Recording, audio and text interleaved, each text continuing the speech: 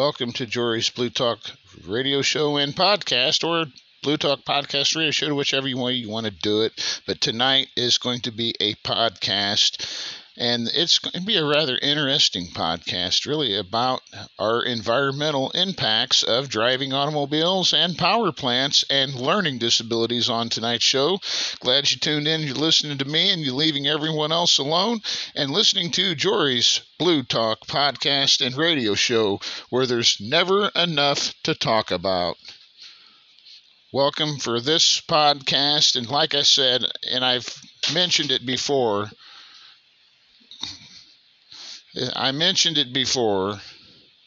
that podcasts are 15 minutes long. A radio show or radio show run is like, I would say, half hour to an hour. And note that we will have a few hour-long shows, but they're going to be recorded away from here and be recorded elsewhere before put on and put out for streams on Spotify.com and a long list of many others. But today we get our news source for our topic: pollution, automobile pollution, and disabilities in children, from ScienceDaily.com.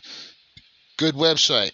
It's from an article by Ohio State University that talks about the long-term exposure to air pollution can cause and lead to physical changes in the brain, as well as learning and memory problems and even depression. New research in mice suggests. While other studies have shown the damaging effects of polluted air on the heart and lungs, this is one of the first long-term studies to show the negative impact on the brain. Now, let's say this: long-term exposure to air pollution can lead to physical changes in the brain, as well as other things that the beginning of the article said.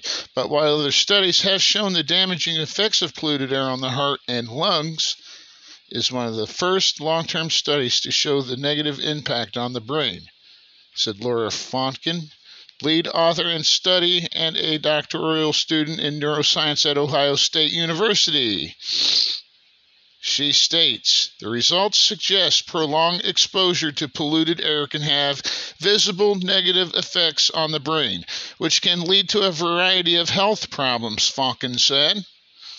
She also said this could have important and troubling implications for people who live and work in polluted urban areas, not just here, but also around the world.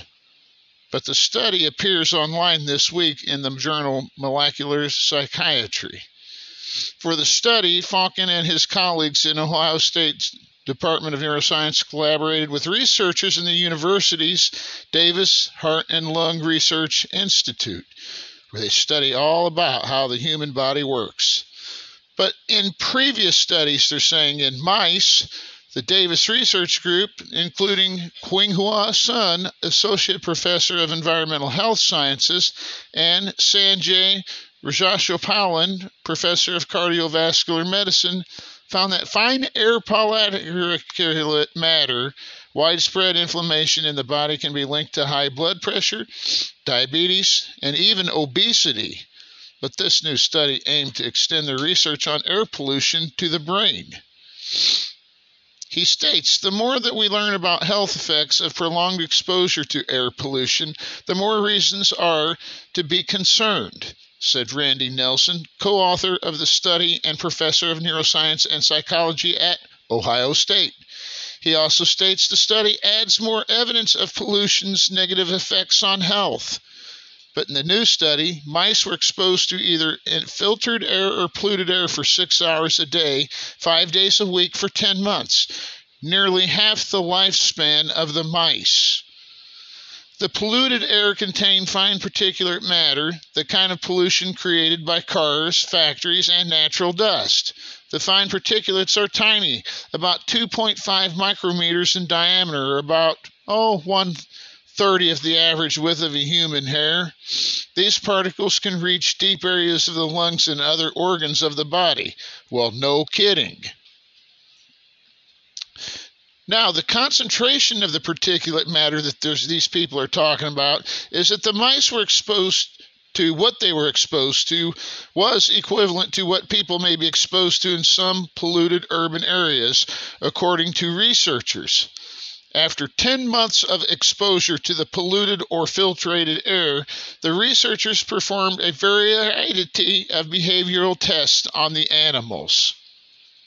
In learning and memory tests, mice were placed in the middle of the brightly lit arena and given 2 minutes to find an escape hole leading to a dark box where they feel more comfortable.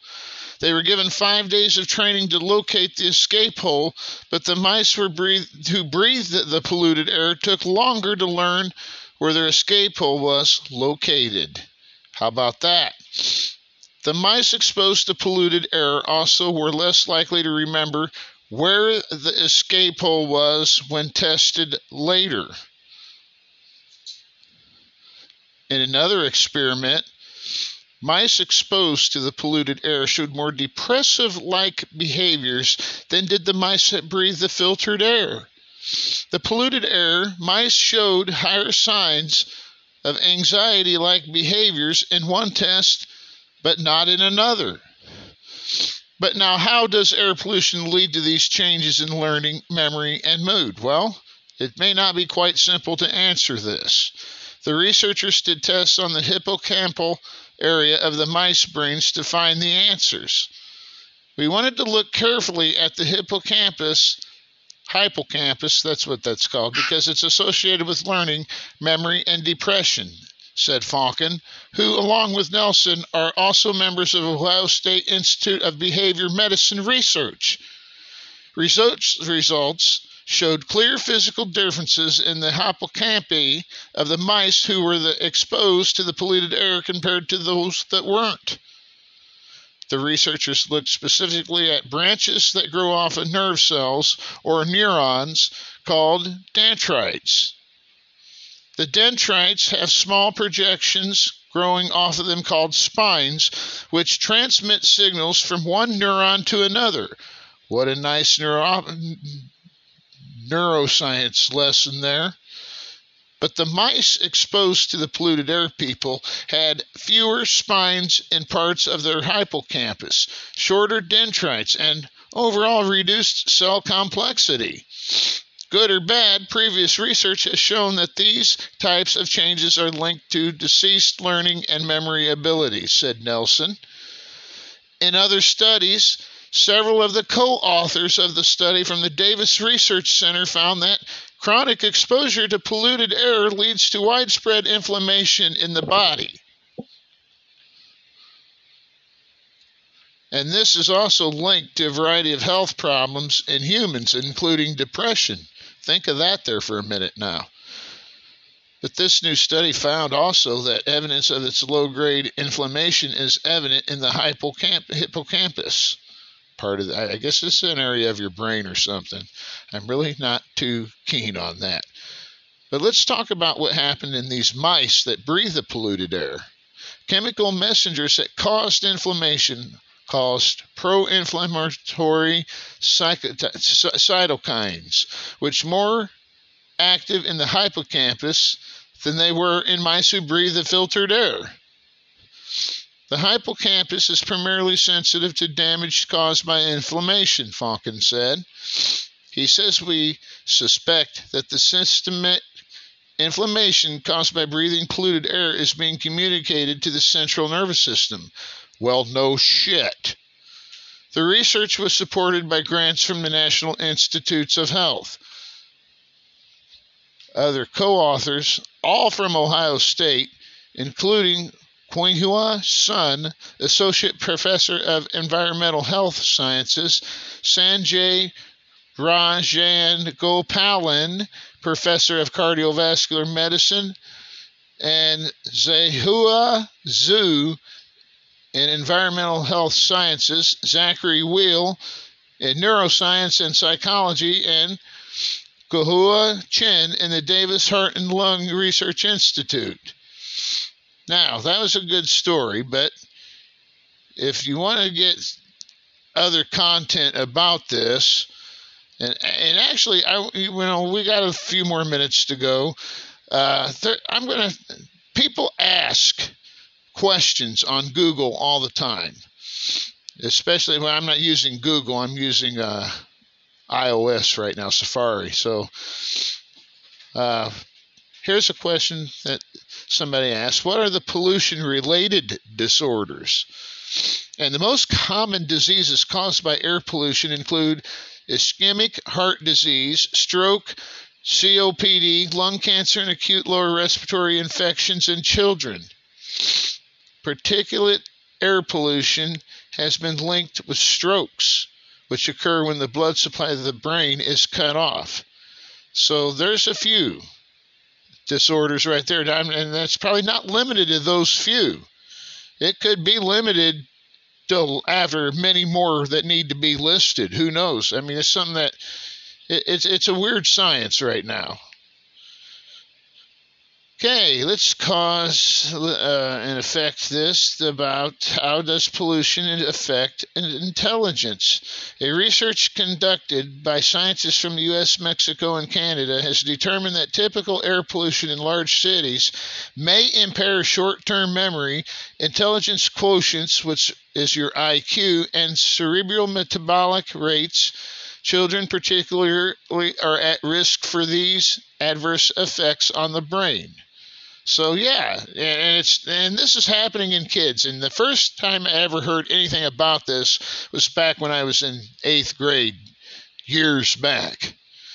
We learned that the hydrocarbon emissions from automobile exhaust and factories like power plants are all having some kind of an effect that is not good on human society in the gene development or intellectual development, and these are being passed down from generation to generation through genetics. So let's read another question. What are environmental diseases? Well, let's find out. Environmental disease refers to any pathologic process having a characteristic set of signs and symptoms that are detrimental to the well-being of the individual and are the consequence of external factors, including exposure to physical or chemical agents, poor nutrition, and social or cultural behaviors. That's quite an interesting answer. So, let's ask another question. How can pollution lower IQ? Well, let's find out. For every increase of 2.5 micrograms per cubic meter in the fine particle pollution level surrounding the teens' homes, their performance IQ score dropped 1 point, two researchers found. Performance IQ measures reasoning and problem-solving ability. So it doesn't measure your overall smartness or dumbness. It just measures what, you're able to do at that moment in time, because your IQ, they say, regardless of pollution, that your IQ can go up or down. We've got a minute and a half left in the show, and we're going to keep asking a few more of these questions to squeeze in. Why is pollution a problem? Well, let's answer that question. From smog hanging over cities to smoke inside the home, air pollution poses a major threat to health and climate. Ambient air pollution accounts for an estimated 4.2 million deaths per year due to a stroke, heart disease, lung cancer. It said lung cancer as well, acute and chronic respiratory diseases. Stuff that's not fun to have. Okay, we got less than a minute to go. One more quick question. How does pollution affect brain development? This became the size of the particles of pollen was so small that they could go into the brain and cause neuroinflammation. Would have never known that. But that's something that nobody really wants. Well, we reached the end of the line for today's broadcast on how pollution and learning disabilities happen because of pollution. Didn't have that much time to really explain it, but I'm glad you tuned in. You listened to me and left everyone else alone. Thank you for listening to Jory's Bluetalk podcast and radio show. See you next time, again, for another interesting topic and fun right here on Jory's Bluetalk podcast and radio show. Thank you for now.